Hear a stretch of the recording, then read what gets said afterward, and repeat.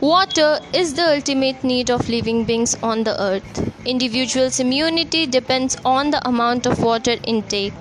Scarcity and malfunctioning of standard water intake care make one fall prey to many diseases. Kidney disorder Kidney disorder due to mineral imbalance can even lead to coma and death.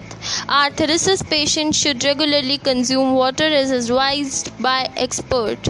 The National Institute of Nutrition in its 2011 guidelines prescribed 2 liters of 8 glasses of water per day for a healthy adult.